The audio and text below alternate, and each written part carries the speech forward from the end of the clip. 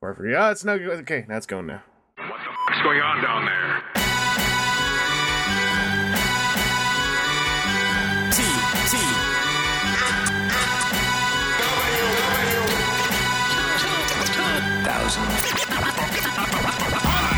Hi, Seth. Hi, Evangelist. We're recording WTF and TFW episode 393, and I already told... Sorry. I went to look at our topic list, and on this computer I'd already put in my new password for TFW, but it forgot it. So I was greeted with something I wasn't expecting. Oh, you hit that 30-day marker. Yeah, and I already put in the new one on this computer. I don't know why it didn't keep the cookie. It's... Well, you have to click Remember Me next to your name. I always do! Okay, well... The cookie just didn't take. The monster was not hungry at the time of... Maybe it wasn't a raisin cookie? Ew. Was your computer like, you're not going to get me with the cookie trap? Or it's not so much the raisins, it's when it's raisins but they look like chocolate chips. And then you think they're chocolate chips till you bite on them and then they're gooey and kind of gummy, and then you're like, oh no. That's the worst. Well, okay. Who are you rooting for on the big game this Sunday? That's a great question, is my answer. So, it's the Super Bowl. That's what the big game means. Yes. So, it's the Jacksonville Jaguars and the Carolina Denver Broncos. Panthers. Who do you think's going to win? Oh, it should be the Jacksonville Carolina Jaguars Panthers. because A, Jaguars are cooler, and B, they're alliterating their name. Okay. So, the Super Bowl is being held at the 49ers Stadium, which used to be in San Francisco, and now it's in Santa Clara, but they're still called the San Francisco 49ers. And the big Super Bowl city contraption is in San Francisco. Oh, I heard about screwing this. up everybody's commute. I saw a tweet from someone saying they had to get security checked through Super Bowl City even though they were just going home. Oh, if you take the ferry into the city from like Marin or Vallejo, Yeah. which a lot of commuters do, you have to go through security coming off the ferry. That's ridiculous. Because the ferry drops you off right outside of Super Bowl City. But I was driving my girlfriend crazy this morning because there was a news report about Super Bowl City. And every time they would say Super Bowl City in the news report, which was at least 20 times, I would then echo by going, Super Bowl City! And she got real tired of that. I can imagine. Well, I hope that, everything goes okay over there. I hope you guys don't have people getting mad that their team lost and flipping cars over. Well, none of the local teams are in it. I know, but you get all these out-of-towners who show up and go like, well, I don't live here, so I guess I can go burn some cars if I'm mad. Well, we're already doing that ourselves. Like, they put all these giant, 50 statues around the city. And apparently they're all getting, knocked over and vandalized. So 50 what? Well, best of luck with whatever it is you might need luck for. yeah. I always feel for people who live in a town hosting a huge event. Well, that's the thing. The huge event is in a different town. So Super Bowl City should be in Santa Clara, like a strip mall or something, next to Baskin Robbins. I was in a parallel town to an Olympic city, so I've also seen the result of that, which is almost worse because things happen and it's like you're saying, it's like, why is this even my problem? This is the other city's problem, yet it's become my problem. It's not a problem right now, at least. Transformers. Yeah, they're still happening. They're still coming out. Big news today that apparently Hasbro and Mattel are talking about a merger again. Crap. But You didn't put that in the topic list. I didn't really have much to say about it because it's like... Well, I was going to make that my pick, and now you ruined everything. Oh, well, no, here. I threw in a preview for your pick. I was just throwing around the scary news for a second to put the shadow in the sky before it falls. But I was going to say the good news is Masterpiece Optimus Primal. We have even more pictures, and they are confirming a feature that, just the other week I was saying, man, it would be cool if he did this. It turns out he does. His robot mode also has a bunch of alternate faces, and one of them has the closed faceplate. So the toy's basically doing everything I want. I'm quite pleased. Seth, we haven't talked since all these new pictures of Masterpiece Optimus Primal showed up, so I was wondering what you think of this gray prototype. Well, in one of the groups of pictures, when they show the ape mode on all fours, the face is just looking straight down, and I was like, oh man, that'd be awful if he can't tilt his ape head up, because then putting him in all fours isn't going to look cool, and then standing him on his feet, then he's almost a robot man. Yeah. But then in this other group, like these magazine photos, I wouldn't call them scans because you could see the fold of the page. The head is tilted up, so that's good. Yeah. I mean, as far as a Masterpiece figure goes, it looks like they're doing a really good job. Mm-hmm. Where, like with some of the cars, we've been getting kind of lukewarmy on, it seems. I don't have Ironhide yet. He's on the way. But, you know, Mirage, I was kind of... Or not Mirage. Trax. Mm-hmm. Little lukewarm on Trax. But Optimus Primal's looking like he could be, like, more toward that better end. Yeah, like... I'm just not that excited about Optimus Primal, personally. I mean, yeah, he's probably the most niche thing Masterpiece will have done, and he is a numbered MP31 Masterpiece release, which makes me incredibly happy to see, because there has actually already been at least one reaction of, well, I don't care about Beast, but I guess I have to buy him because he's numbered, which is wonderful marketing. But the only real issue I have with him is I think it's a super bummer his elbows work just like on the old Ultra toy, where the hinge, when you bend the elbows, there's just a missing chunk. I can see why it's happening, because his forearms are full of stuff, so there's nowhere to fit a telescoping joint in there, but man, I wish there was like a telescoping elbow cover in there, because that would have been just like the perfect touch. I mean, it means I have an easy bullet point if I need to say anything that's wrong with the figure, is his elbows look funny. But there's so much else about him that I like that I feel like so far the pros seem to be outweighing the cons. Yeah, I mean, I'm likely to pass on it, but it's not because I think anything's inherently wrong with what we're seeing so far. Yeah.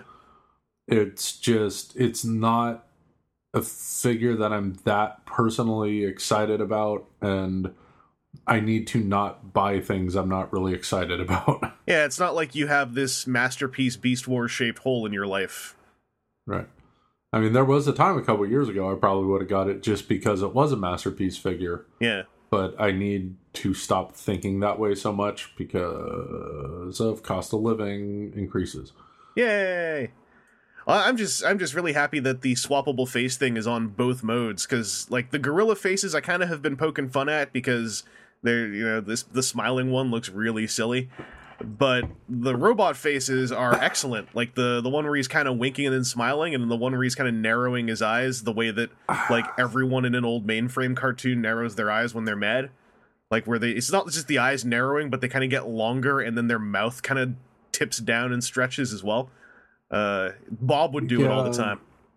The robot faces, the lips are kind of giving me the creeps. They're so perfect. They're just like the weird Morphe Mainframe lips. I know, and that's what's weirding me out. Yeah. It just looks kind of creepy and weird. I'm so pleased that they captured perfectly. It's the one on the top right in that shot with the 4 different faces. Yeah. The one on the top right is like a perfect Mainframe specific expression.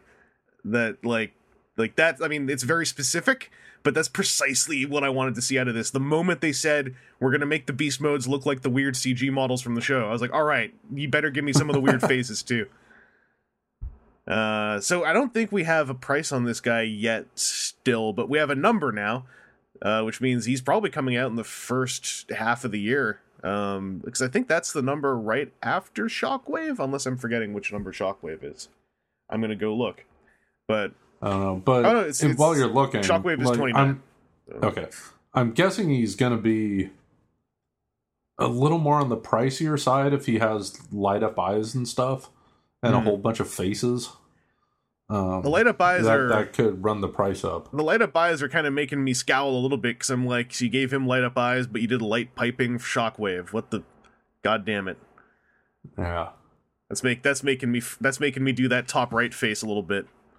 I want a shockwave with light up eyes that is also sound reactive. So when you're talking in your attempt to do a shockwave voice, then the eye is going to blink. That would be cool as you're talking. That's probably actually a simple electronic setup to build if you're a techie head type person.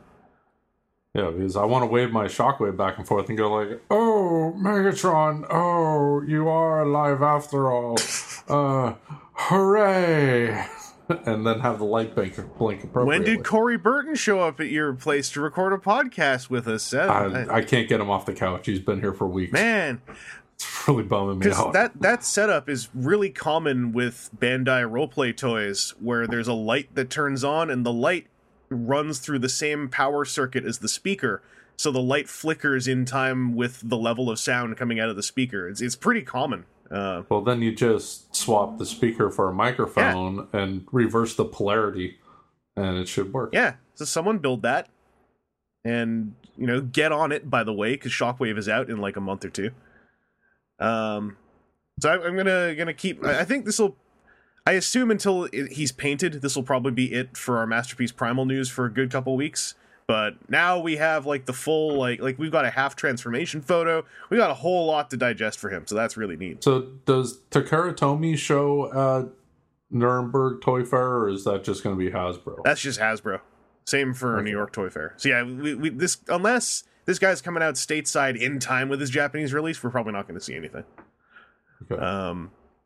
But that does take us into... Well, no, that's the topic after this. So this takes us into... This seems like a really good candidate for getting a U.S. release. Oh, absolutely. Like, there's no licensing of alt modes to worry about. Beast Wars has, like, a real strong American presence. Yeah, this... I'll be surprised. The only reason why this wouldn't come out stateside would be cost. That would be it, I think. Like, if he's cost prohibitive to market over here. But then just put him in a platinum box, and you can charge whatever you want.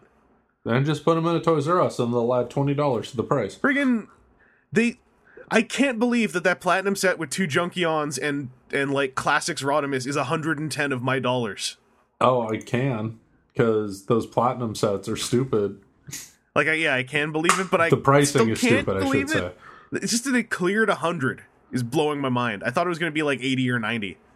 Yeah, I wish I could be surprised, but I'm not. Like, not even a little bit. I'm so bummed, because, like, one of these, skipping ahead a little bit, one of these Nuremberg bullet points we're going to talk about is another platinum set, which is, like, two sweeps and a Cyclonus, which is a box I would love to buy. Well, imagine it's probably going to be the same price. $110, yeah. That's good stuff. Anything else about Masterpiece Primal you want to touch on before we... No. Well, then let's head into new picks. And Seth, you just... New picks. Hey! Go for it. Hasbro and Mattel are talking about merging. I think that's a bad idea. I don't want to see that happen. I think if it happens, it would be a shakeup.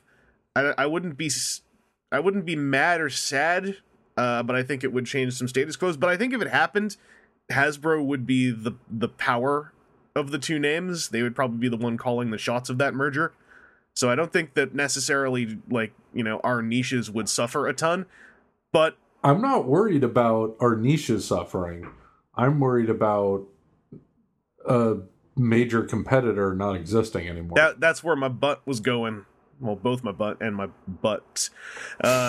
Yeah, it would suck if Hasbro, Mattel, Lego, and Bandai of America went from being 4 to being 3, because, especially in the case of Hasbro already owns like the other competitors, like Lego and Bandai of America both have like 1, maybe 2 things to their name that's really big.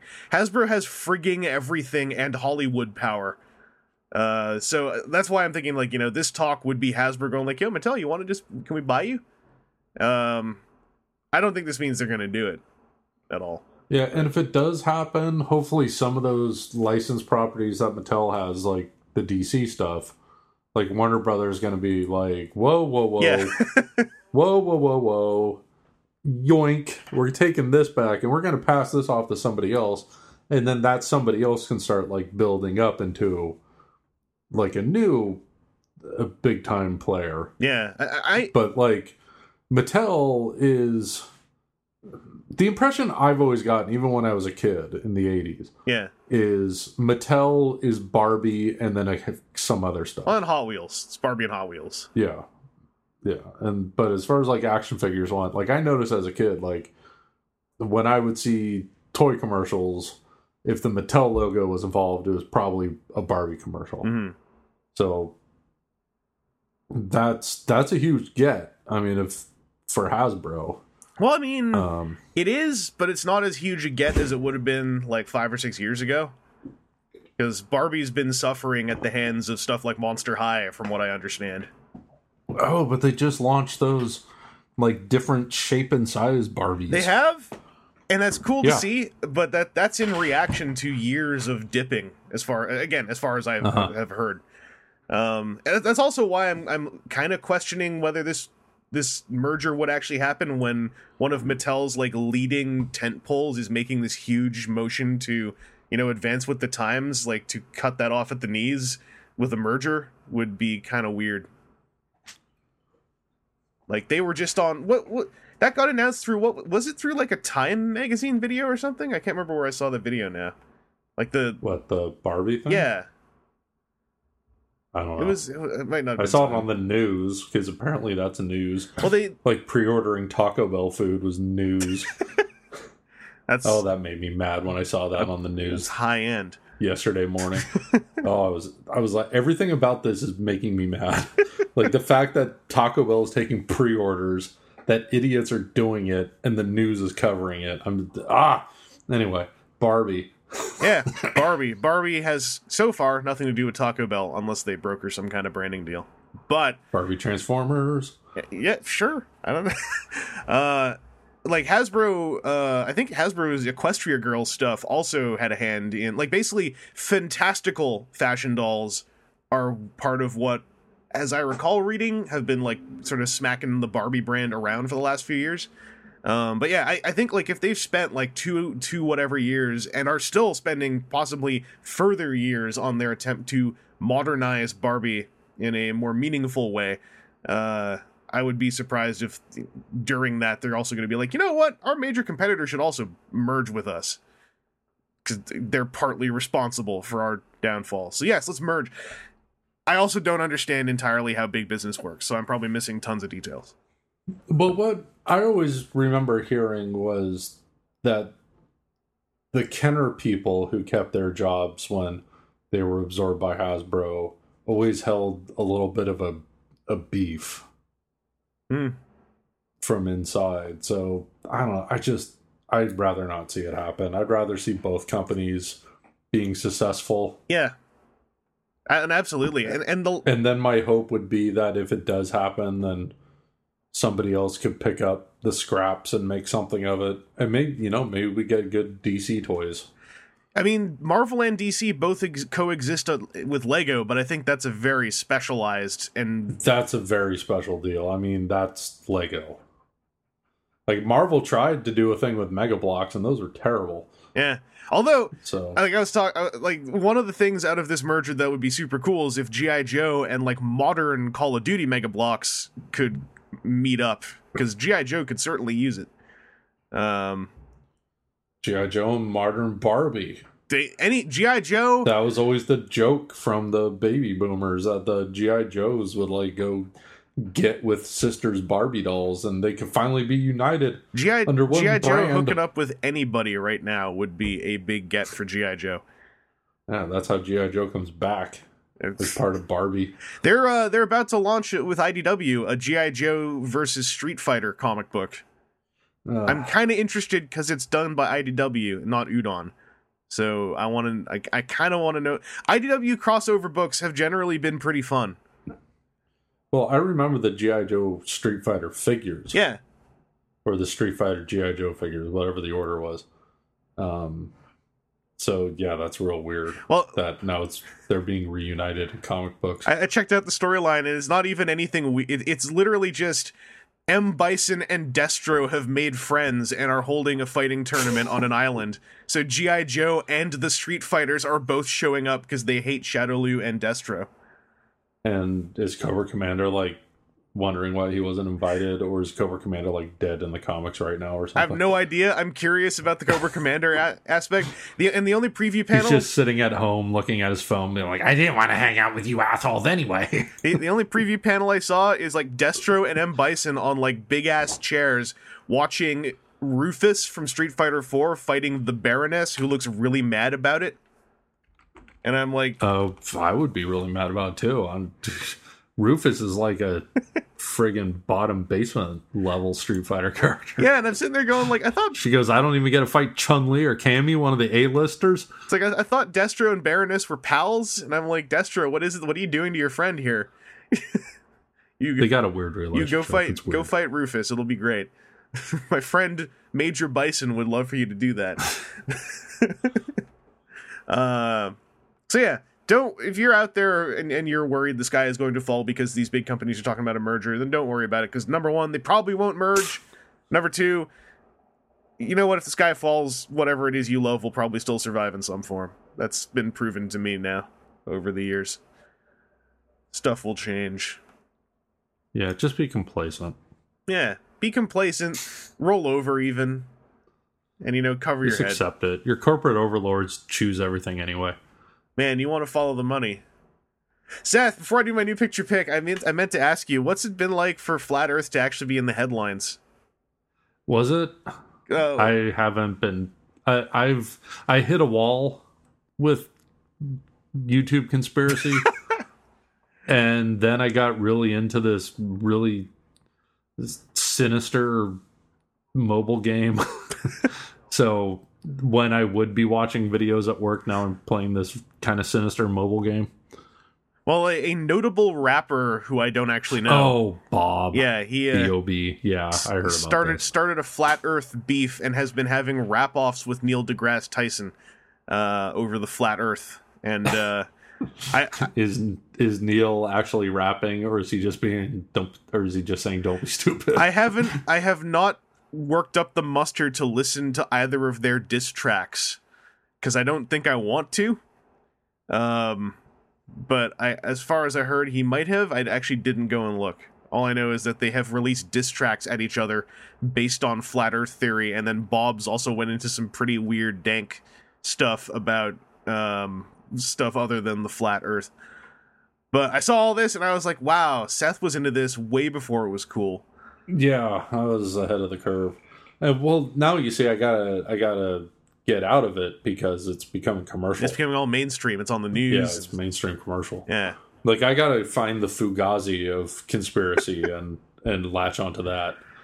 Like, the conspiracy that will never sell out. I went onto Twitter and I dropped my bit about how it's actually a convex Earth or a concave Earth until the people with money flip the switch and turn it convex and catapult the lower class into orbit. And then I was done. I wish I could remember the name of the guy that tweeted us the raptor-shaped Earth picture the other day. That was pretty good. Oh, yeah. Well, I have no segue, but my new picture pick is this. I'm sending you a link. It's a convex Earth. It's a convex Earth. That link didn't have HTTP in the front. Why not? There we go. It's a flat B.O.B. It's a flat link. Wonderfest 2016 is...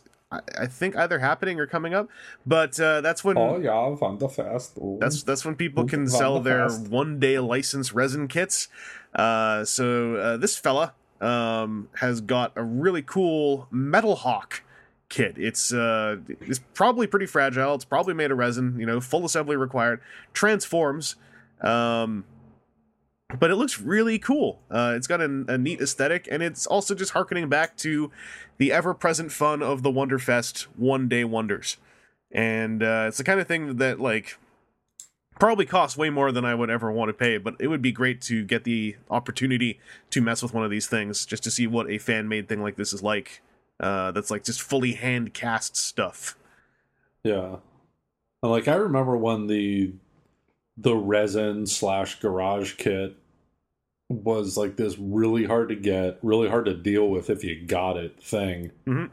That was like the proto form of what's now the third party companies. Yeah. I mean, and they're still really hard to deal with. Like, they generally don't come with the joints or screws. You have to buy the joints separately from the modeling joint packs one can get. But I think this Metal Hawk looks really neat. And I'm still in the mood for a good modern Metal Hawk toy. And specifically of his inner robot. Like, I really want a good Metal Hawk. You gotta get in touch with my inner robot. That's right. I peeled the skin back and see what is inside. But I wanted to highlight that in case anyone out there had missed it. I'm Otherkin Robot. I get in touch with my robot. I mean, what about the dark future when we have even more full body prosthesis? What if people actually can realize Otherkin Robot? Well, I don't think you understand what being Otherkin is about. I probably don't. And we probably don't need to go into much more detail.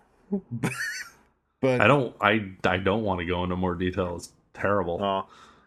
Otherkins are weird, man. Well, you know what else is weird? Nuremberg.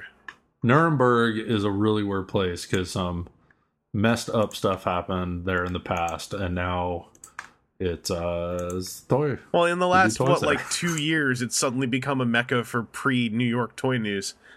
There's no sighting of the bald man who stood in front of Devastator, as far as I can tell.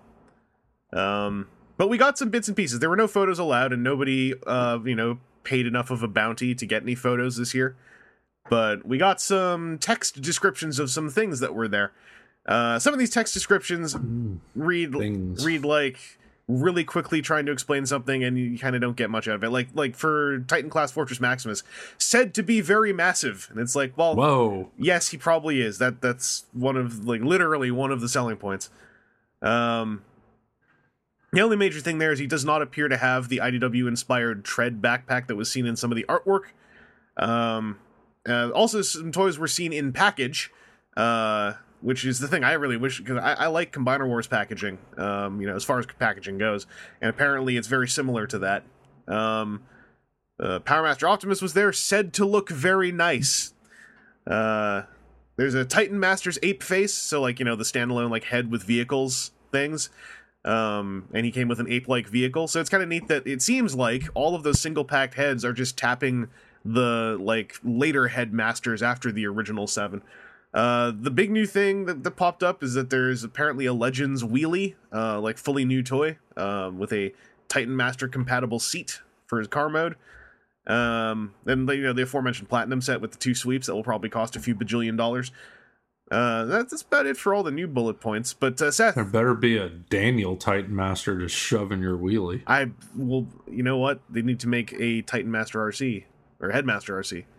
Then you can have the Headmaster be Daniel, and then we can close the chapter on that for good. Only if he has a robot body and then a flesh painted boy head. Yep, the full head of hair. Yep. Seth, anything in this info, old or new, that's hitting you, getting you feeling tantalized for the big news dump? I want to see the things. I want to see what this wheelie looks like. Yeah, Wheelie's one of those I hate you so much I need it characters. So as long as he looks like idiotic G1 wheelie, I'm gonna be excited. Well, he's said to be very G1-ish. Jared G1, does he come with a slingshot? I hope so. Well, you know what? He'll probably have a 5mm compatible hand. So if you got that Jazz wheelie, then you can use his slingshot. Jazz. I love that Jazz wheelie. It's like grown-up wheelie. It's such a good toy. I'm really jazzed. I didn't actually mean to do that. I realized while I was saying it what I just did. But I'm legit jazzed at the idea that maybe we're going to see all the G1 headmasters at least represented as these Titan Master standalone releases. The argument is it sucks that they don't have their body, but my argument is this is better than them not happening at all. And if we have this bunch of heads and their bodies never come out, it sure is a good thing we have this entire unofficial, vaguely gray legal marketplace that probably would make a whole bunch of bodies in response to a whole bunch of headless or a bunch of bodiless heads being on the market. That would be crazy if somebody in Hasbro was like, okay, we've run out of slots for this toy line. We're only making X number of figures, and we were mandated to make certain characters. So we had to make these guys, but we wanted to make these guys, but we had some more spots in the head section. So let's throw some heads out and let the third party do their magic. Like, that would be messed up. And who knows? Maybe that was part of the thought process. It wasn't an official plan. It was like some people inside of Hasbro that were like, "Well, we're gonna get what we want anyway." Well, and we're gonna do it on the sly because we're tricky. I got a viewpoint that's not mutually exclusive from that, but that also slides into a similar, like, the designers maybe getting some input in here. They probably were told, like, we need to sell some of these heads as, like, they're going to be the Legends toys, as a head in a transforming vehicle. And then I got a feeling like it was like, all right, sure, we can do that. And then they're just like, we'll just make all of those the guys who are not getting Deluxes and Voyagers. So that, like, because it seems to me like the plan is all the headmasters will exist at least as heads. I think that's kind of freaking cool in its own, weird little way. Because, the heads being released on their own, there's a kid-friendly aspect to that, which is that, hey, you lost the head to your toy. Well, don't worry, you can buy a new one. So, I want to see pictures, too. I think that a lot of this is interesting, but there's just not really that much to say about it without seeing it. So, hopefully we will see a whole bunch by the end of the month. I can't actually remember when New York Toy Fair is. Is that next weekend? I think that's next weekend. So, I don't know. All I could think about is the big game this weekend. That's right, Super Bowl City. Yeah, it's Super Bowl City. I didn't want to do it. I know. I wasn't sure if you did, so I threw. I wasn't feeling it. It seemed like it was a setup. I just threw in a second one when I was like, "All right, we'll either fill this space with Seth or me saying Super Bowl City." I didn't take your bait. Yeah, I can't be baited. I'm gonna bait you with a listener question. Oh, okay. Not really bait. I'm just going to read one that hopefully you'll take part in answering. What if I boycotted it? What if I was like, nope. The listener... This does not live up to my standards. The listener would probably be really bummed out about that. Well, that or they're one of the wet blankets that don't like me and they don't care anyway. Yeah. They're probably already more bummed out that TJ and Aaron are participating. And I have wrestling stuff to talk to you about at the end of the show too. So this is going to be armbar. That's not who sent in this listener question. AJ Styles? No, this came from Blade Shadow. Oh, that might be AJ Styles' like pseudonym on our boards. His nom de plume. Blade Shadow says, "Greetings, evangelists and professional podcasting consultants. Long-time listener, first-time questioner. Hope I can provoke some interesting discussion." Well, it looks like another really fun line in which I will enjoy most, if not all, the figures. The reveal of Titan's return also had me slightly disappointed, as many of the characters I want toyified are not headmasters. However, the announcements of Galvatron, Blaster, Nova Prime, and now Soundwave, I think you mean Sentinel Prime, show that some characters will be made headmasters, Titan masters for the toy line. Hopefully it doesn't affect the comics too much, funny as it would be to see Galvatron becoming something he hates, but it allows more potential variety in the line. While the heads turning into basically tiny versions of larger characters is fun, another idea came to me while rewatching the strangest of G1 episodes, Sea Change. In her robotic form, Sea Spray's mermaid girlfriend Alana bears a nearly identical color palette to more than meets the eyes Nautica, apart from being slightly more pink than purple. Add in the fact they're both water themed, and I think she'd make an excellent Titan Master partner for the Engineer. What other humans and aliens would you partner well with characters you guys want to see realized in plastic? I look forward to your answers and apologize if I'm too long-winded. I wish you all the best, both in keeping Great Show running in general. Also, Click, if that's still cool. Dude, Click is always cool. So, in short, the question is, non-headmaster characters that you still want to see get toys, who would you, for fun and jokes, make their headmaster? So, Seth, you got anyone in mind? Well, we could make a terrible joke about Chip and his headmaster body either not having legs or they're so loose he can't stand. Oh, dear. We could do that. Oh, me, oh, my. If we wanted to. But that's problematic, and we don't want to upset anybody, so and we shouldn't do that. You also didn't say a single thing about it having working axled wheels. No. And that would be pretty cool. That would be silly. Yeah. Silly, don't do that. I don't know, Chip Chase is like a head for Prowl. And he's still wearing his glasses. Yeah, that'll work. Um, yeah, I mean, I don't know. It's weird because, like, in the Japanese stuff, there were humans that turned into heads and junk. But like when you talk about like the more American-y, like G1 characters, or even like later, like the Armada kids turning into heads, I don't know, it just seems weird to me. It doesn't even have to be any of the kids, like one-off characters, like, you know, the humans, Dr. Arkaville turning into head, that seems weird to me. I don't know. I'd love to see that. Terrible for this question. I'm garbage for this question. I'm sorry. It's all right. I'm thinking, like, as far as like weird alien characters, I'd love to see the Skuckzoid get an official toy where he's also turning into the head for somebody, because the Skuckzoid is like the best G1 character. So I want to see more Skuckzoid content in Transformers in general. What were the name of those like underwater dudes from the one G1 episode? Yeah, like the merman, like fish guys. I don't remember. That when they talked, there was like that swirly thing in front of their heads. Yeah. I forget what those guys were called. Yeah, I don't remember. I want to say it starts with an N. Either the race started with an N, or their leaders was like Nurgle or something. I don't remember. Those guys. Yeah. They also turned into heads for Sea Spray. Sea Spray can just have a whole bunch of different heads. Yeah, because he's the boat one. The boat one. I want to see the Skuckzoid, and I'd like to see Primacron turn into a head for like a deluxe Unicron. That would be fun. And then the target master could be Tornatron, and we can bring everything together from that super dumb version of Unicron. But this is easily a question where I would love to see some listener input in the thread. So head in and take part and like drop some ideas. Have better answers than me. And also, it shouldn't be hard. If you could also throw me some Skuckzoid Headmaster fan art, that would be great. I would like to see some concepts. Where was all my Skuckzoids at? The Skuckzoid was so damn good. Like this little blob lizard thing with a horrible voice, and like it was great. And this dumb little beanie cap. Like, you don't even have hair. What are you covering with your stupid little beanie cap? I don't know. We have another listener question from Rennie Dragon. So we're going to do 2 this episode, because we're rocking it like that. Rennie Dragon says, "Hello, Evangelist and crew. Aside from Transformers, what are some other transforming toy lines you like? I'd like to get into Brave line. I have the Masterpiece King X Kaiser, and it's fantastic. I was wondering what else is out there, too. Let's just pretend money isn't an object for the sake of hypothetical discussion. Though, if anyone wants to hook me up with a cheap Masterpiece Dragon Kaiser, let's talk. Is this where I say click? That is where you say click.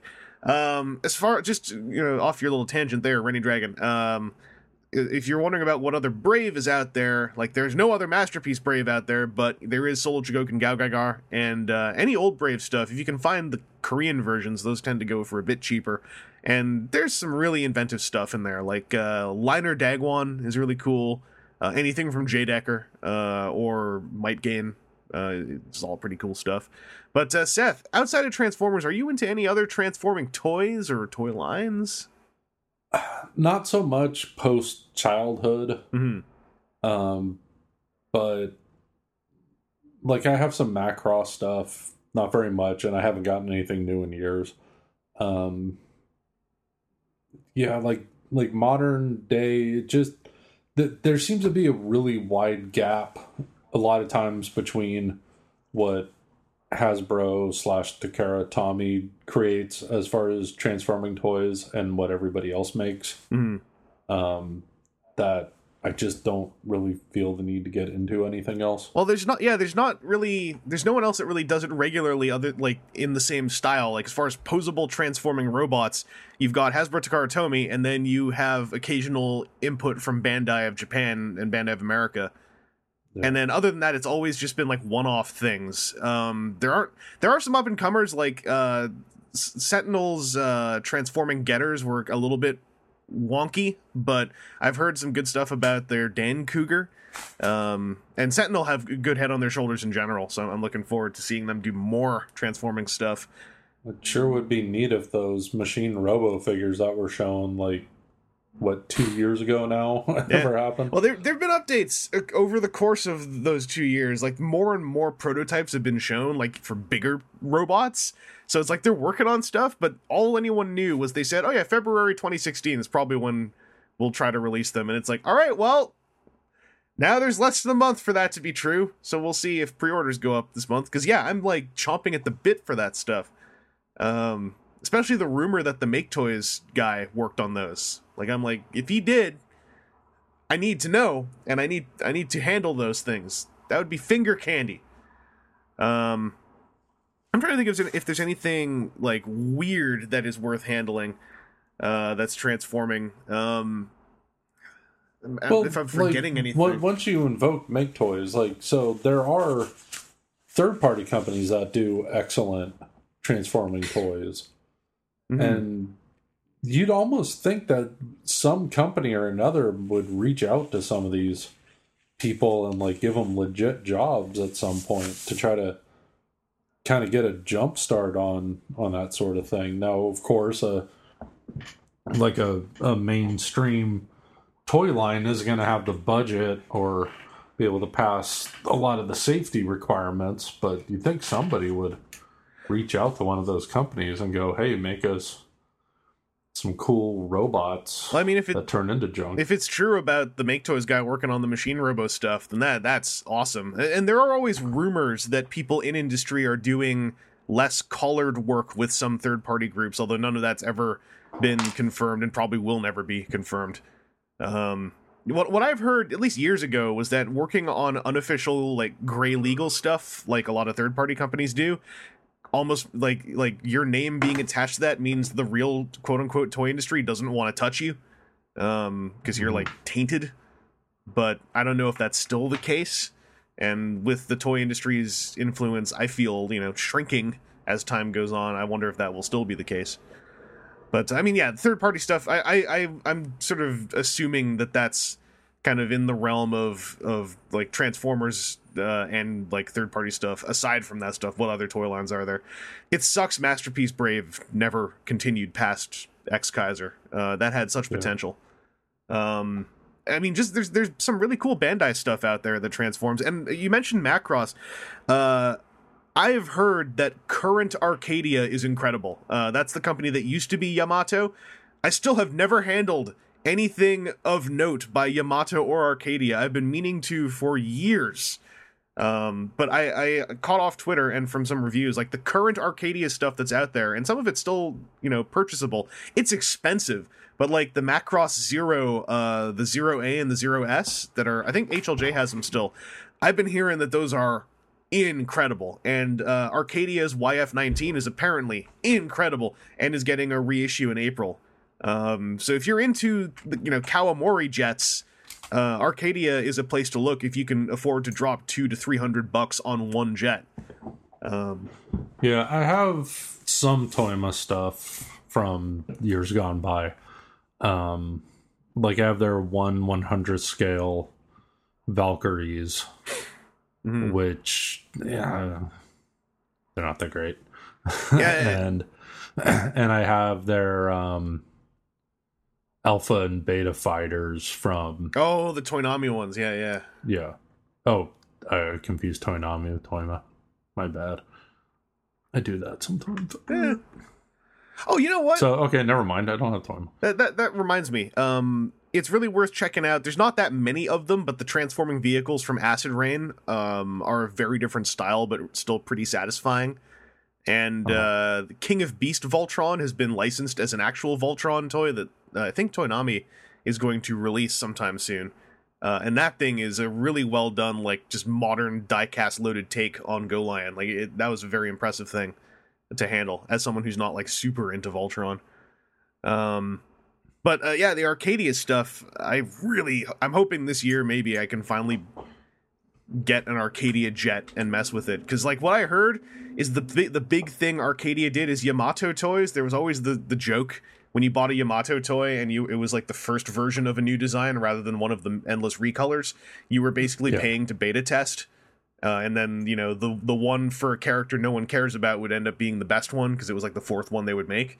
Apparently Arcadia has nipped that stuff in the bud, and like they are like I caught bits and pieces in some of the reviews I watched and read that like Arcadia is like Yamato with the extra 2 or 3 passes of QC and design work that people would often want to see. And that it's all just like way more solid and in some cases even less complicated in ways that make it more solid. So I don't know if that input helps at all. I wish I had more like hands-on stuff to talk about, but like a lot of it boils down to Transformers third party and then Bandai, and then it like that's kind of it. Yeah. I'm not that interested in Super Sentai or Power Rangers stuff, and also that's Bandai. I do think if you can get them for super cheap, some of the Marvel Mega Morphers that Toy Biz made are pretty interesting. Some of them. They are not well made, but they are pretty interesting. Like, they are transforming toys by a company that, as far as I know, I don't know if maybe someone worked on them who had experience, but like they were not made by someone who makes Transformers, but they were trying to make Transformers that were also Marvel toys. And like well before Marvel crossovers ever happened. And I have the Captain America helicopter with legs because they couldn't figure out how to get his legs to fold away. So it's just a helicopter with 2 legs. It's pretty neat. The shield turns into the rotor blades. Helicopter now with legs. Yeah. Anyway, I hope that helped you in some way, Rennie Dragon. Seth, do you want to take a little break before we talk about things we got and whatever, or do you want to just barrel through? I can barrel if you're ready. I'm okay to barrel. Let's barrel. Let's barrel. Seth, we talked before the show, but what we got this week? What do you have in transit? I mentioned earlier, I have the Masterpiece Ironhide coming, but it has not made it. It's not here yet. Boo! I got mine. So? It's I feel good about it. I'm not gonna go on for too long because we're gonna have like other podcasters getting theirs and thus having far more interesting conversations than me just like yelling about it. But the one thing I'll say is that the hand feel of that toy makes that toy. It feels incredible to transform. Like it feels the tactility of it is so good. Hand feel's my word, by the way. Cooksucks has gifted me the word tactility. So I'm using both of them because they're, we're changing the landscape here. But that is what makes that toy. I've not in a long time had a complicated transformer that felt so good to transform. And it makes up for a lot of his shortcomings. My big problem with his silver bumper being there, having inspected the toy, and the way that it transforms to accomplish some pretty cool things, I don't see how that silver bumper could have been folded away without adding like another $20 of engineering to make that part of the front of the van halfways turn inside out or flip around while still having the belly square. Like it, I have to accept that that's a thing that's there that I'm not super into, but the rest of the toy makes up for it well enough. And there are a lot of other Masterpiece toys where there are little aesthetic things I'm not as into, but the engineering and the experience in the end outweighs it. And that's the thing I didn't know Ironhide would be able to do, but like, holy crap, he did it. His hand feel is incredible. Well, I'm a little more excited now that you seem positive on it. I am like, yeah, I'm trying not to hyperbolize it because a lot of people are doing that right now. But it's like, and especially like, Kobayashi on Masterpiece, one often looks to stuff like Grimlock or, more specifically Masterpiece Rodimus Prime. And you think complicated stuff where nothing really quite locks together right. And then Tracks locked together okay, but he didn't have like a moment. Like at least a third of Ironhide's major motions are moments in and of themselves, the way that they end. And it's like a huge, I think it's a huge win for Kobayashi's Masterpiece work. In that there's still an awkward kind, like, like Masterpiece Rodimus Prime had that hole through his torso, and Trax has that kind of floaty backpack, and Ironhide has sort of his untucked shirt with his bumper on the front of his stomach.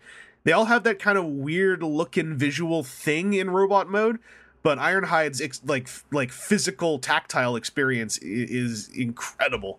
So yeah, that's all I'll say. Do you want to know what my problem with Kobayashi working on Masterpiece is? What? Every time somebody says his name, I start thinking of Star Trek. Are you waiting for the Maru? Yeah. Yeah. And then, like, I want to like shoehorn a joke in there that it's like, well, whatever Kobayashi designs is intended to not be winnable or something. And I have to, like, bite my tongue because... So my problem with hearing Kobayashi all the time is that there was a weekend I spent watching and reading way too much about Takeru Kobayashi, the professional speed eater. He's a Japanese competitive eater who eats lots of hot dogs really fast. So whenever I hear Kobayashi, that's who I immediately think of. And that's distracting when talking about toy engineering. Just keep thinking about a guy eating 30 hot dogs in like 10 seconds or whatever. Anyway, we're going to be talking a whole bunch about Masterpiece Ironhide for like the next 2 shows, so stay tuned for that, because we're going to have actual discourse. I also got Q Transformers Ironhide, and I don't mean to gush. Q Transformers Ironhide is the best Q Transformer release to date, and it's the first one that I feel like really builds on the Q Transformers engineering ever since the cars. Even better than the Hello Kitty? Yes, the Hello Kitty is the tractor trailer truck, right? Uh-huh. Yeah, so the tractor trailer truck is one that I found a little disappointing, and Ironhide feels like a second take at what it was trying to do, and he basically does it, but he does it better in every single way. That was like my second. So I open up Masterpiece Ironhide, I'm like, holy crap, this is a fun toy to play with. And then I open up Q Transformers Ironhide, and I'm like, holy crap, this is the best Q Transformer. So I had a real good Ironhide week. But yeah, if you've skipped that Ironhide Q Transformer, him or Ratchet, and if you care about Q Transformers, you have to get one of those two. They are like a game changer for Q Transformers. Like, they take it up a level in a way that the Jets and the tractor trailer trucks did not. Those disappointed me by comparison. That's me slapping the arm on my chair to make the point punctuated. That's about it for my Transformers gains this week. Seth, did you get a hold of anything off topic this week? Not unless you want to hear about the awful mobile game I've been playing. Let's bump the gaming to the end, as we have sort of started to do. I had some stuff I wanted to talk about that I got last week, but it's all more relevant to you, so I wanted to talk about it while you were on here. All my furniture is coming on Saturday. That furniture I bought like weeks ago. Yeah. That's coming on Saturday. Ooh, boy. Ooh. That's going to be a fun day. So you got a Marvel guy and you got a 3A thing, and I saw you uploaded a video about a half-size Metal Gear. Yes. So I'm guessing that's your 3A thing. Yeah, I got the 2 half-size Metal Gears. So I got Rex and Ray. And I have Big Rex as well. Seth, I can't remember. Did you do the Big Rex thing, or did you just watch us do that? No way. All right. No way. Yeah. I'm no chump. I didn't think you did it. So that half-size Rex, like, yeah, I put up a video for it. And that half-size Rex, I would say is, as far as a toy, is a lot better than Big Rex. Big Rex is impressive and is like a video game prop replica, but you can't really play with it because it's too big and too heavy. Trying to pose Big Rex will have you sweating nervous beads, and you're gonna just be like, you can play with them, you can pose them, but it's stressful, and it's somewhat physical labor. The half-size one removes like more than half of the weight, and so it's the first time I've been able to play with a Rex toy that's posable and actually engage with the 2 different ways that Rex's legs, like the 2 major orientations of Rex's legs. And that was really fun. And all the electronics on it are really well done. Then on the other side of the coin, and I never messed with big Metal Gear Ray, but half-size Ray still feels kind of more like a display replica piece, like the big Rex does, because Ray's design does not really allow for it to stand at all. It comes with a stand, but you kind of have to always have him on the stand. And the bummer of that is it has an ab crunch joint that doesn't work when it's attached to the stand. So there's a piece of articulation you can't really use when you are not holding it up yourself. And there's like 4 or 5 joints in the lower legs, including an ankle tilt, which had me convinced that there must be some way to actually stand that toy up if they spent all that money on all those parts, but I can't get it to work. So like Ray, you know, looks as good as Rex, but Rex has this bonus of being playable as well. And also Ray's electronics are a lot less impressive because they're just two blue lights in the cockpit that you can hardly see when the cockpit isn't open, whereas Rex has like the big spotlights and the big like rail gun thing. Like I feel like the value proposition on the Rex is way better. There's way more bang for your buck there than on the Ray. But I'm not. Ray also is a way more esoteric, weird looking design. But yeah, those were the 3A things that I was going to talk about. Oh, there's one other one. Seth, I got my first Tomorrow King. Oh boy. I mean, you've never had any Tomorrow King? I had the Hatchery Guard one, and okay, so it's not your first. It's my first 6 scale Tomorrow King. Oh, and I only got it because it was a couple months ago, and it was 3AA only. It's when they put out that Archer. I got the Death Archer. So he's got like a skull face, and he's all in black, and the little baby he's carrying around has a skull face too, which is kind of weird. But I really liked the look of the toy, and it's one of the ones, like, this is the first 3A thing I think I've got that got hit with, like, legit 3A delays, aside from Ultron. Whenever he actually arrives, then he'll be the longest I've waited. But it is really well made. It has, like, this, like, I think there's at least 4 layers to the costume by the time you finish with it. And it is pretty impressive. And then whatever the quote-unquote new body they're using, like there's ratchets in the shoulders and stuff, and feels really good. And it's been a long time since 3A weathering has left like dehydrating ink on my fingers, because they weathered he has this big, like, this huge black hooded cape you can put on him with a koi design on the back, and they weathered the cape, and a bunch of that weathering, there's a lot of excess that gets on your fingers when he's right out of the box, so I had to go wash my hands after I played with him. But I really dug him. I'm not going to get any other 1/6 Tomorrow Kings. This guy, the Tomorrow King part is more happenstance. I just liked the idea of this, like, cool Japanese-styled, black-garbed archer with a grenade belt and a baby. So that's my 3A-ing that I did.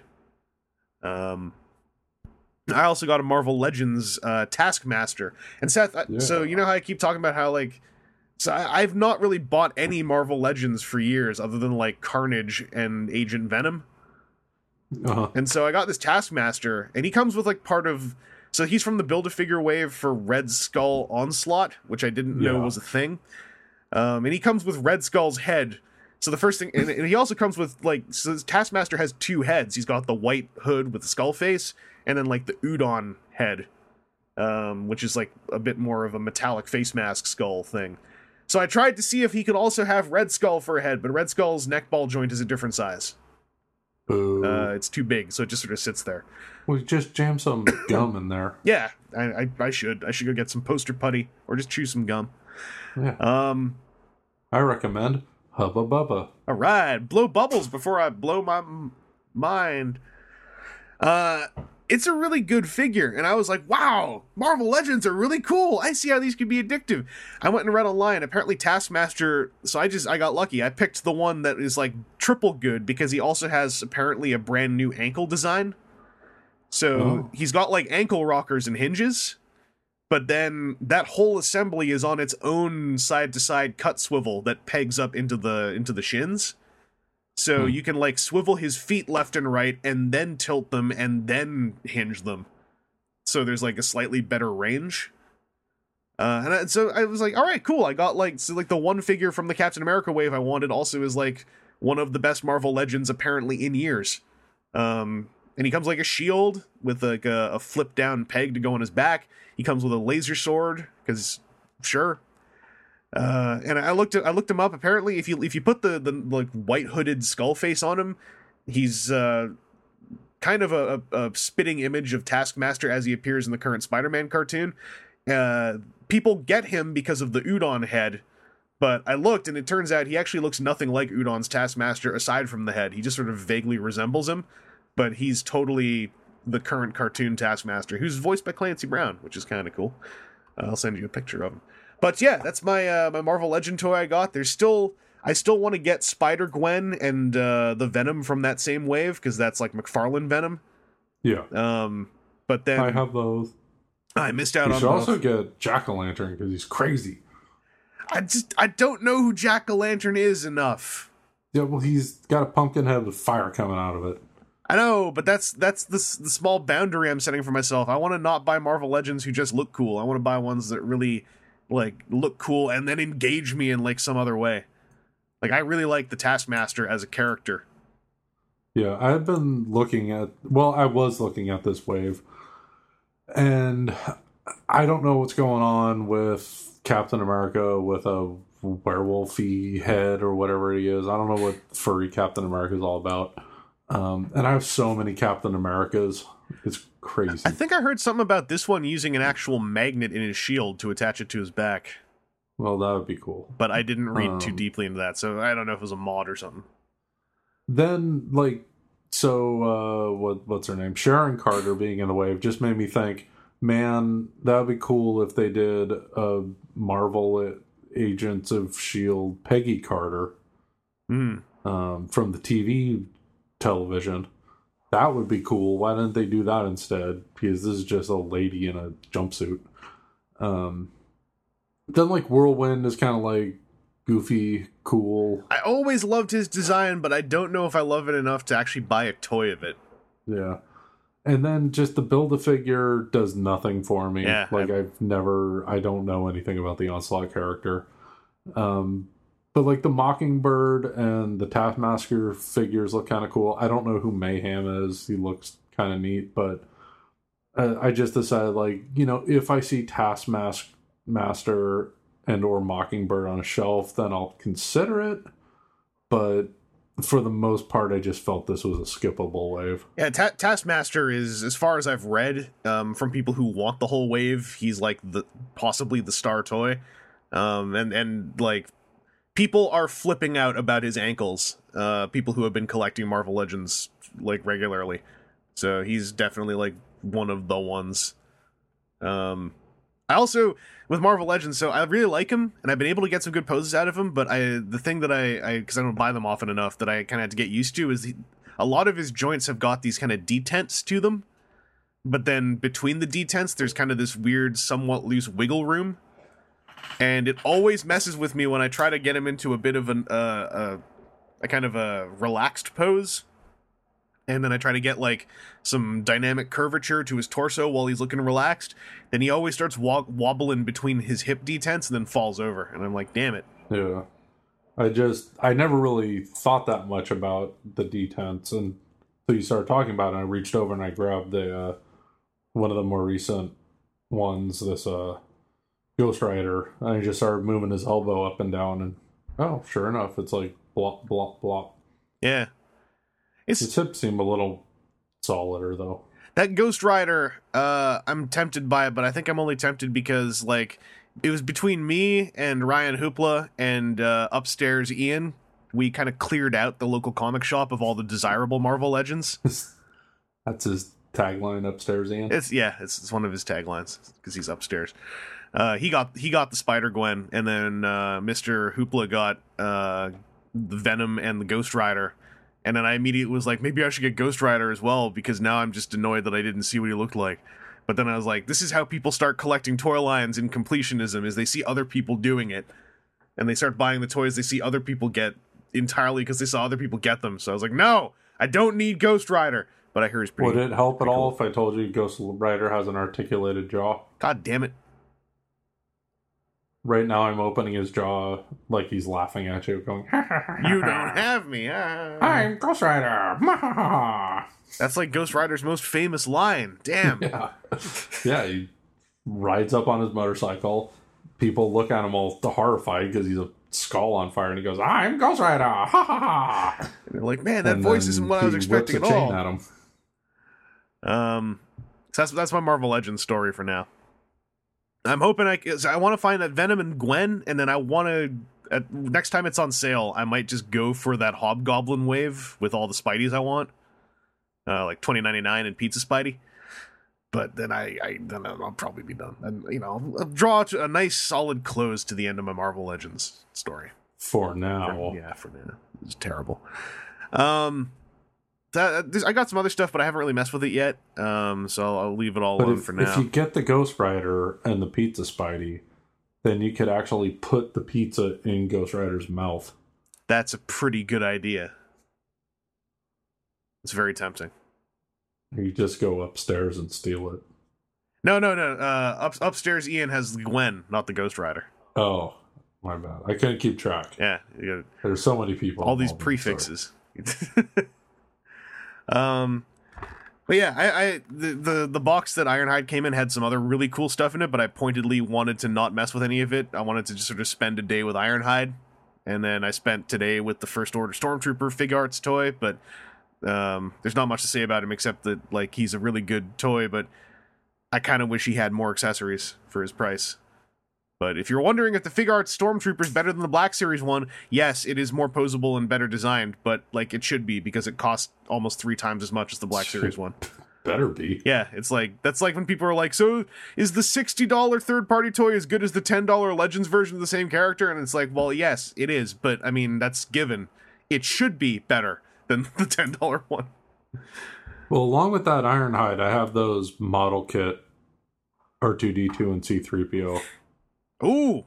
So the R2-D2 kit that ordered comes with BB-8, not a the other R5-D4 self-detonating astromech or whatever. Yeah. And then the C-3PO. So I'm gonna have to find my Gundam markers, I guess. I have a few of those. Yeah, that same R2 BB-8 kit is in my pile of loot right now, and I only got it because I got the C-3PO on sale, and I feel really weird about not having the R2 to go with him. Yeah, and I got to thinking, like, well, if I'm going to get this R2 to kind of take the place of the too small Hasbro R2, then I think I want a C-3PO that is going to match better as far as just, you know, the assembly and parts and detail and everything. Yeah. And then with the official C-3PO that's coming, having the red arm, and you know he's not going to be vacuum chrome, like they're going to paint him like a gold paint like they did with Phasma not being chrome. And then it's like, I just better get this C-3PO because this C-3PO is going to be what I actually want C-3PO to look like. So I think it's super weird that they're starting off with Red Arm C-3PO. That seems, especially when they did such a big announcement about it. We're like, yes, we're finally making C-3PO. And I was like, I mean, that's the wrong one. Well, I don't know why you just don't throw another arm in there as an accessory. I would bet a nickel that that's actually what's going to be the case. Because otherwise, that doesn't make any sense to me. It's 0 sense. Senseless, even. I still haven't built any of those Star Wars kits. I need to do that.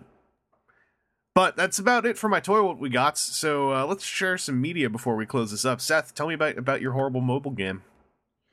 So I started playing, speaking of Star Wars. Oh, no.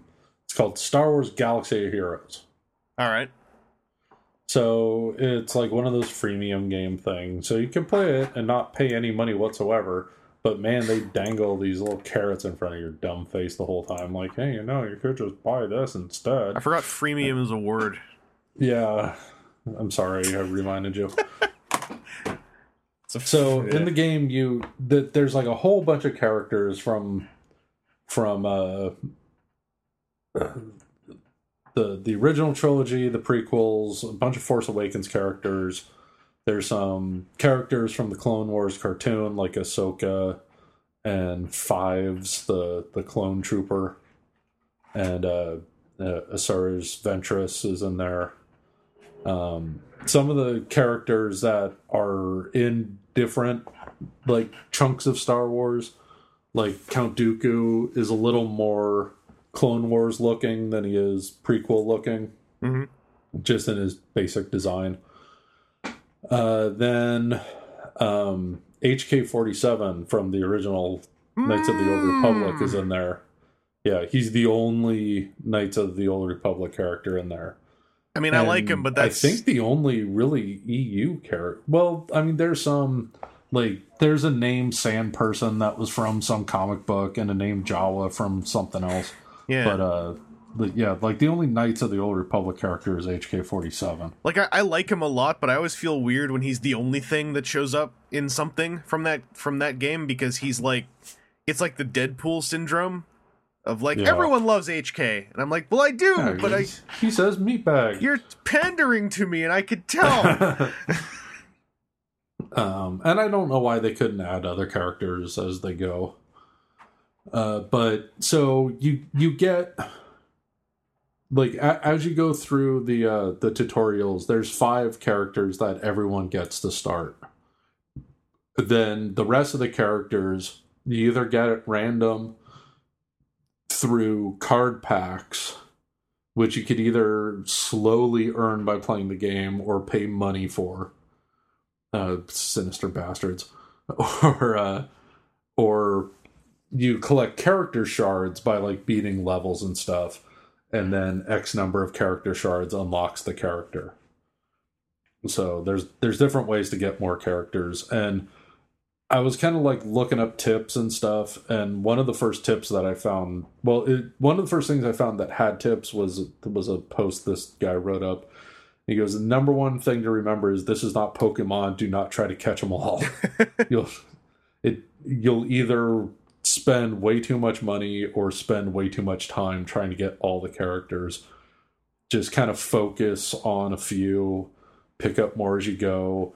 These are some recommended characters that are particularly good, blah, blah, blah. But, like, man, the game has so many currencies in it. It's crazy.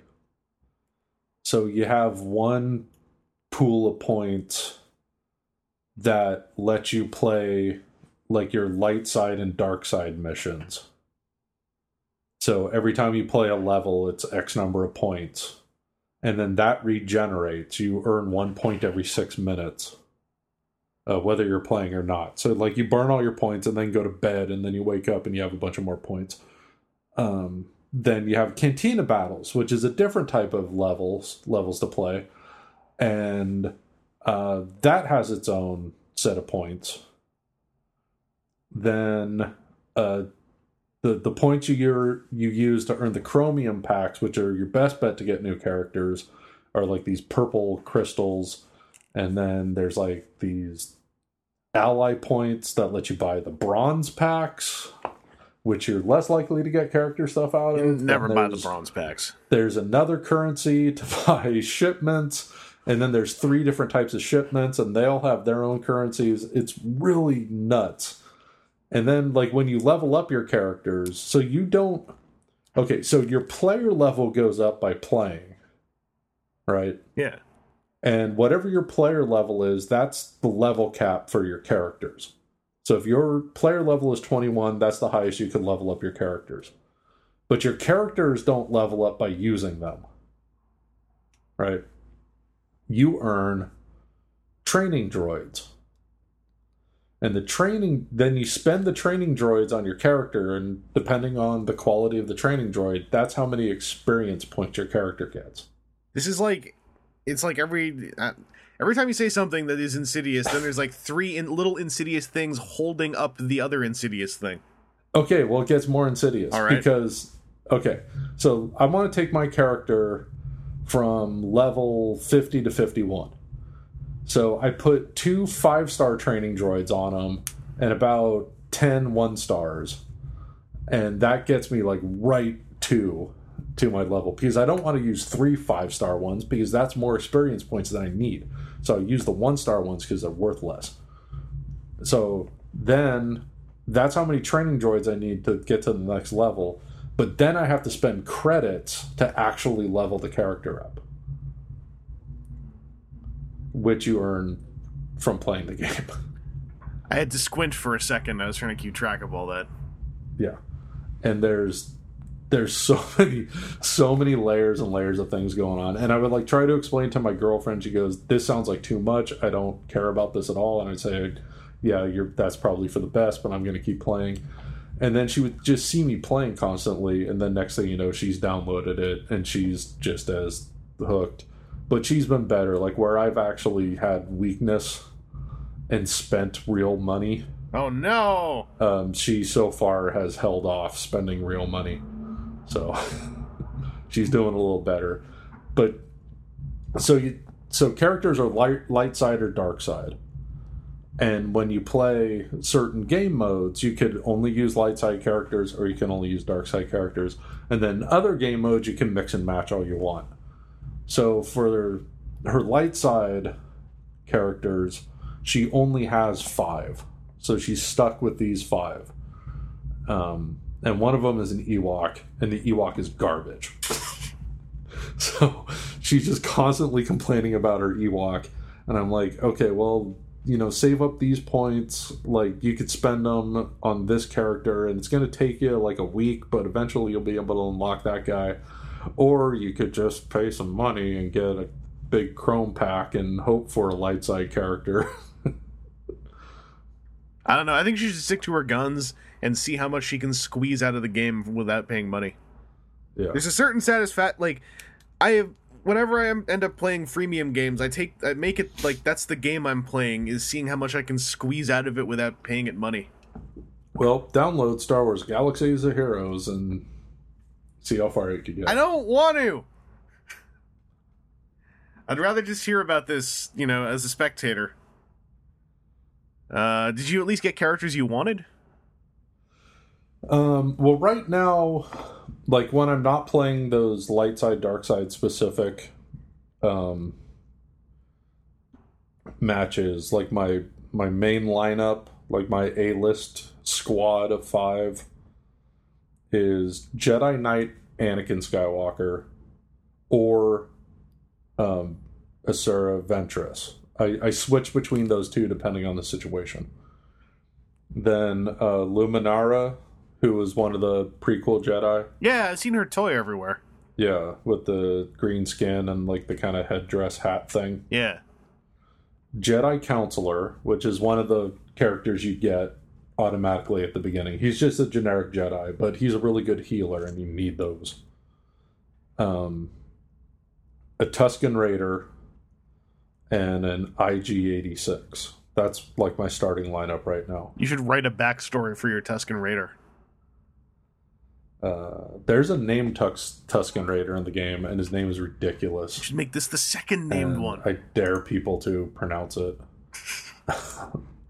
But then, like, I got Lobot recently, and I was like, hell yeah, Lobot! And I started leveling him up, and Lobot is garbage. Oh, maybe his special, like, so all the characters have like a leadership ability you can unlock, or most of them do. Yeah. And all of Lobot's other abilities besides his basic attack are all droid related. They're all stuff that like buffs droid allies, but all the droids are dark side. So if you're playing a game mode that's light side characters only, Lobot is just worthless. Because his base attack isn't that good. It's crazy. They screwed up Lobot. Is there any chance Lobot like kind of clicks if you get him to like a really high level? I don't know. I got him at level 50 right now. Oh, and okay, so you can level up their level, right? That's a thing you can level up. Every character has a star rating. You level that up differently. Oh, good. So I have a 3-star level 50 Lobot. Then their attacks and abilities can all be leveled up. Is the star rating like the ranking, like when you feed him other Lobots? Is there any? Well, is when there any you card earn feeding? more shards, then that levels up your character. So okay, let's say you already have Lobot. Of course, I have Lobot. And then you buy a Chrome pack, or their Chromium packs, and you randomly get another Lobot. Then instead of having 2 Lobots, you get shards.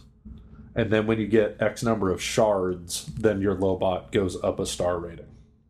Okay. And then that changes your growth modifier, which is a multiplier to your base stats. Yeah. And what's really nice is, okay, so when you level up normal, like your level, that increases your base stats. but it's not a situation where, like in some games, if you had a 2-star character and then you get them up to like level 40 and then you get another star for them, now your growth modifier is different. You didn't miss out on your stats getting an increase. It just recalculates your stats, so it's like a retroactive increase. Yeah. So at least you don't get screwed that way. You just get screwed so all your kinds of other level, ways. your stars, and your attacks and abilities all level up separately through different systems. Ah. There's so many layers. It's nuts. Well, But it's playable. I mean, I enjoy playing it. I hope you don't have to. Fights are fun. I hope you don't have to spend too much more RMT on it. It's real money transfer. Yeah. Lingo from my MMO days. Yeah, no, I had a moment of weakness, and then I've thought about it a couple other times and was like, no. And then I haven't. But I was very impatient early on to get more characters, is what it came down to. Mm-hmm. And now I'm more patient on getting more characters, and I'm doing it in the not spend real money ways. The long ways, like, oh man, I'm trying to unlock Emperor or Darth Sidious. He's not referred to as Emperor Palpatine, he's Darth Sidious. And man, that takes a long time. I hope you can get your old man. He's savage, man. He's brutal in this game. Like, when you get him leveled up, his special attack is I'm going to say area of effect, for lack of a better term. So you hit all the enemies on the other side. And then it also gives a damage over time. So they keep taking damage for a couple of rounds. And then his health goes up if one of his allies is killed. Which makes him frustrating to fight against sometimes. Anyway, I talked about that game way more than I probably should have. Well, now you've informed everyone, that they should just stay tuned for your updates and not feed money into the terrifying machine of the freemium phablet game. I threw both those words together, especially. Yeah, it was good. Well, Seth, yeah. I watched some wrestling. Okay. I torrented some wrestling. Ooh, is it, did you watch the Royal Rumble? No, Or some Japanese stuff? My brother linked me to something saying, "Hey, have you ever heard of this?" And I was like, "Oh, I heard of that in passing before." I didn't even read what he linked me to. I was like, I should go and see what's going on with this. So I went and watched the season 1 recap of Lucha Underground. Mm-hmm. And then it was 8 minutes of me hearing all these things where I kept going, "Wait, sorry, what?" And then the Matt Stryker, who's doing the recap, would just move on into this other incredible thing. I'm like, "I'm sorry, pardon me?" So I was like, I have to watch this. And so I was like, how do I legally watch this? And then after a fruitless search of saying, apparently it's going to be on iTunes soon, I was like, all right, well, this isn't working. So I torrented the entire first season. I know some spoilers, but I'm watching from the beginning. And Seth, this is great. This is specifically what I want from this subgenre. It's really, really cool. Because all of their backstage stuff is a carefully scripted drama. And the whole thing has been written. They're not writing it as every week passes by. Yeah. It's incredible how different that is when they are still presenting a story, but they have actually scripted it out like a television show. And yeah, I haven't seen any of it because I don't get the El Rey network, and I haven't gone through the hassle of trying to figure out how to acquire it. yeah. But from what I've heard about it, and even like interviews with people involved, like an interview with Vampiro I listened to, their kind of mindset from the start was, how do other wrestling companies present this sort of thing? Okay, we have to do it different than that. They do, and they have to, and they do, and it's because it's the quote I saw somewhere on the internet, and I was like, yes, exactly. It's like Chikara, except with a budget. Because I really like the idea of Chikara, where it's just like really silly and wacky, but they're completely straight-facedly just going like, no, it's all real, and there's superpowers and time travel. It's all really happening, sure. This guy is going to make everyone in the ring act in slow motion for like 5 minutes. We're just going to do this. I really like that. And then this is like the more self-serious version of that, but in like, not in bad ways. And like I said, I caught some spoilers. I won't say them totally out loud, but this first season, there's some incredible stuff in that recap, and then also in some clips people put up of just the backstage quote-unquote segments. Like, one of the things that they talked about in the couple of interviews I've heard with people involved was when they were casting for Dario Cueto. So he's an actor. He has nothing to do with wrestling before this. Like, he's just a regular-ass actor. And they really fell in love with the idea because he's Spanish. Like, he's from Spain. He's not South American or Mexican. Yeah. And apparently, and this might be a generalization, but the way these people who are involved with the show told it, Mexican people tend to hate Spanish people. So having a Spanish actor with a very Spanish accent and not a Mexican Spanish accent, they just figured, well, that's just going to make the fans hate him more. So it's kind of crazy. And so I guess with all those like vignette segments, all the acted segments, not the in-ring wrestling stuff, all the wrestlers have to be able to do all those segments they're in both Spanish and English. Oh man. So, and it's like a very multinational roster of wrestlers. There are some times, because I'm watching the English version, I guess, but there are times where characters are just speaking Spanish and they're subtitled. Okay. So I think maybe there's some cases where it doesn't work, but like I've heard a couple interviews with like the American wrestlers, saying like, oh yeah, I had to figure out how to say my lines in Spanish for the Spanish version. Well, that's cool. Because it's really, like, there's little things about it that, like, work for the pageantry of this whole silly thing in a way that makes it feel fresh and interesting to me as a mature person who knows that it's all made up. Because, like Chavo Guerrero Jr. in his first appearance in episode 1, like, he loses his fight, and then they do this backstage segment, which is shot really well, and all this, like, focus on him and, like, the sweat dripping down his nose and him, like, staring at the wall as Dario Cueto's like, I brought you in here to make an example of this guy, and you lost, and you're letting down your family name. And he's, like, just sort of, like, ripping him down a little bit in his, like, cold, evil Spanish businessman way.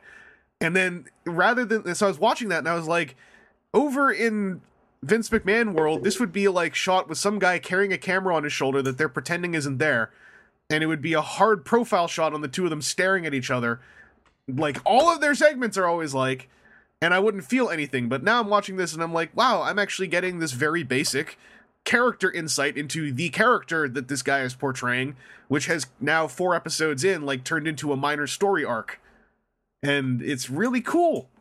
I'm enjoying it a lot. And I think it's hilarious that I've seen a vocal, outspoken part of the feedback comment sections of pro wrestling fans who really hate Lucha Underground because it's not acting like it's real enough. And I'm like, excuse me? And like, I'm reading these comments where like, it's really stupid. They're not even trying to pretend it's real. And I'm like, in 2016, how is this a problem?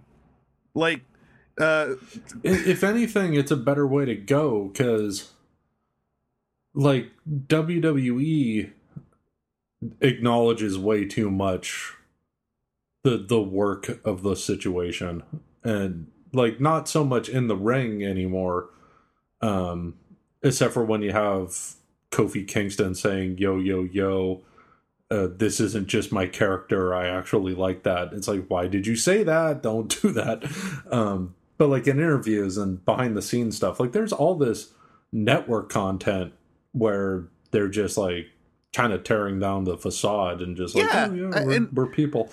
And like, as I've heard Steve Austin say several times recently on his podcast, it's like, okay, the cat's out of the bag. Everybody knows what's up, but you don't watch a TV show or a movie and sit there going, he's not really flying that spaceship.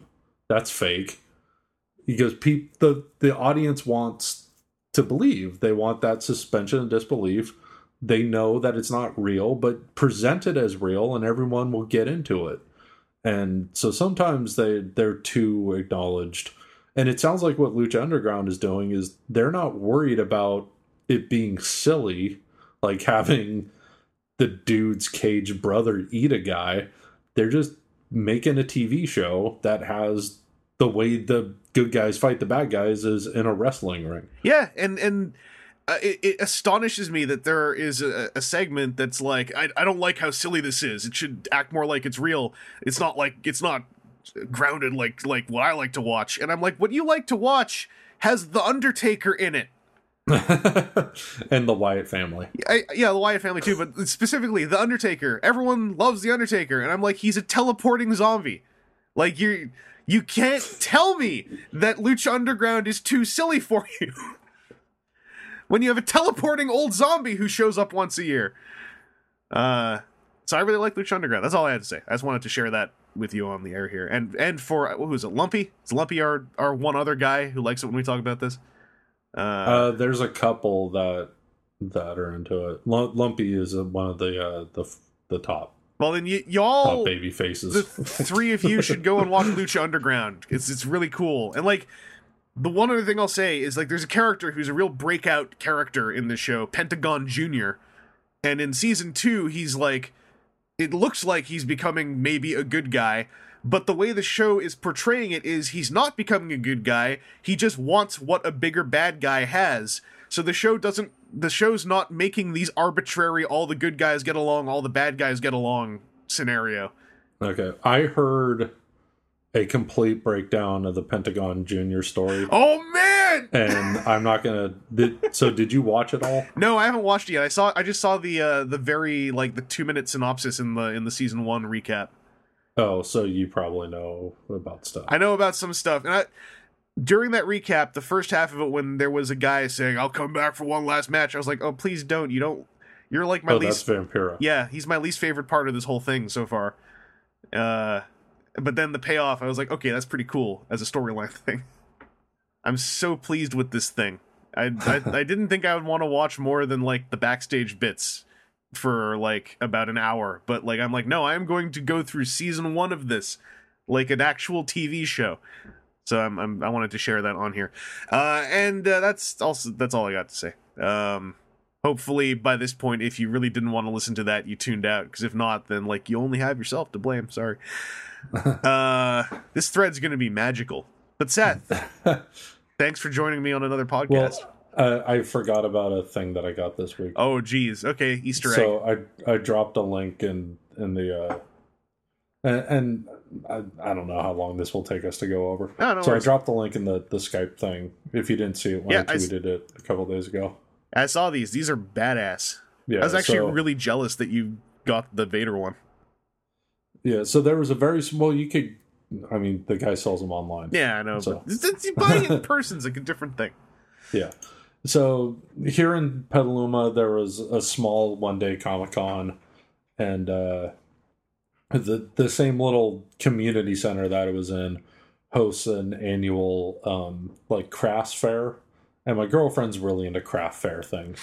So I've gone to the last 3 of these craft fairs with her, and every year it's becoming more dwindled down and depressing. The booths are a little farther apart to kind of fill up the space, and oh god, it's getting awful. We walk into this thing, and it was just jam-packed with people. Jam-packed with vendors, artists. It was crazy. As far as the vendors went, it was a lot of like local comic book stores, and nobody seemed to have that much product with them, and there's very little in the way of like toys, and I'm not really actively buying paper comics, and like the one dealer that had toys, it was all kind of stuff that I didn't really care about, like tons of pop vinyl. Woo! No one actually brought it. It just sort of appeared when we started the show. Yeah, but probably the biggest section of the show was like the Artist Alley section. which had lots of people. There were some people that were like selling their self-published comics, which was like kind of rad that is even a thing. Like just people who went, I made this comic myself and had it printed, and here it is. There were like just some kids selling their sketches, which, hey, good for these kids. They got a little table and they're trying to sell stuff. One kid had drawn what I thought was kind of funny. It was a Pikachu, but like emo Pikachu. So he had like the emo hair coming down over one eye. I'm like, that's great. The emo Pikachu. He's like, oh, you can buy it. I'm like, no, I don't like it that much. It's just pencil on binder paper. Then there were like some adults selling art that was really kind of like, okay, well, you're trying. And then a few people were like pretty amazing. Mm-hmm. So this guy, and like probably the biggest name they had there was the creator of Sam and Max. Right. At a table. Don't remember his name. Steve Parcell. I hope I'm not screwing that up because I'm kind of going off. Not much sleep. Anyway, so he had a table. He was selling some T-shirts and stuff, and he lives in town, so it's kind of cool that he lives around here. But anyway, so this dude was selling prints, and he was also selling the originals of watercolor paintings that he had done, and so they were really neat. And the prints, like if you go to his website, the prints are they're a lot more vibrant and colorful in person than it looks like on his website. So he had loads of them, like lots and lots of different characters he had done, and you could kind of like start to like when you look at like his whole gallery, you could kind of like start putting them in order that he likely did them in, because some of them aren't very good. And then you can see where he gets a little more kind of abstract with stuff, and those are the ones that drew my attention the most. So he was selling them for $6 a piece or 4 for $20, and there were 3 I definitely wanted, and then like my girlfriend and I kind of settled on a 4th one. So we got a Darth Vader, Stormtrooper, Boba Fett, and Loki from the Marvel movies.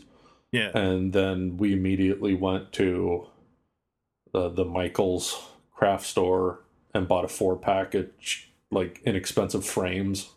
Oh, you got to make sure those frames don't got acid in them or something. No, they might. They were pretty cheap. And so we'll hang them up, but they're kind of neat. I dig them.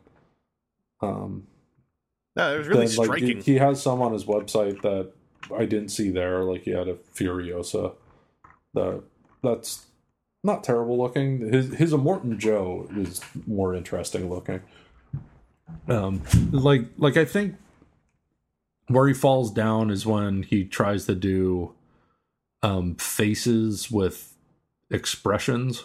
Mm-hmm. Like the Loki is really kind of like a solemn face, like shadowed eyes, and which I think looks fine.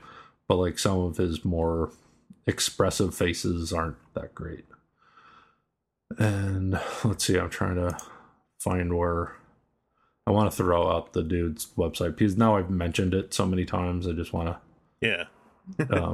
Yeah. So it's LeviCraig.com, LeviCraig.com. If you want to check it out, I'm not getting anything out of it, but just once I talked about it, if people want to go and look, there it is. Yeah. It's really cool style. Like I said, it was really striking when I saw it pop up on Twitter. Yeah, and like the Vader one is the most kind of like boom, kind of crazy looking. Yeah, and the Stormtrooper, what was it? Dark Empire, a miniseries, Star Wars miniseries that Dark Horse Comics did. The Stormtrooper kind of reminds me of that art style. but I don't think he was trying to emulate that art style. I think it just worked out that way. Yeah. So yeah, they were cool. And I usually don't buy art at conventions and stuff, but I mean, just the colors and the interesting style of it all really drew my attention. And it's a nice thing to do right before you also lay in all the new furniture. Like, you know, spruces up the look of the room, and you can base the furniture placement on it. The feng shui. Yeah. So far I was told the only place downstairs I could hang them right now is in the bathroom. That was a really intense bathroom. Then. And then eventually they're going to have to go upstairs. They're not going to be in the downstairs living room area, apparently. You just make a little house out of them in the downstairs living room area. I guess we're only supposed to hang real art. I'm like, well, I want them where people can see them, at least for a while. And so, well, you can put them in the bathroom. I'm like, fine. Put all 4 of them in the bathroom. 1 on each wall. That's where they're going to go. 2 on the ceiling. Well, then I have to get more. Yeah. Go over to LeviCraig.com. Get some more. Yeah. All right. Well, I think that brings us to the end of this episode.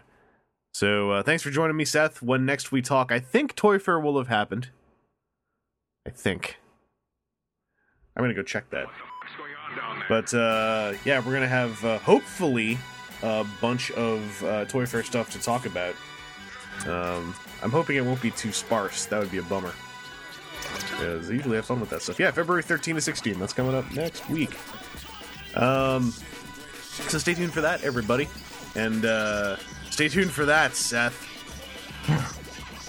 We're going to have to go through a whole big wall of links. It will be great. Oh, boy. Here we go again. Yeah! So until then, let the groans ring true. And stay tuned. We'll talk to you again later, everyone. Bye-bye. Bye.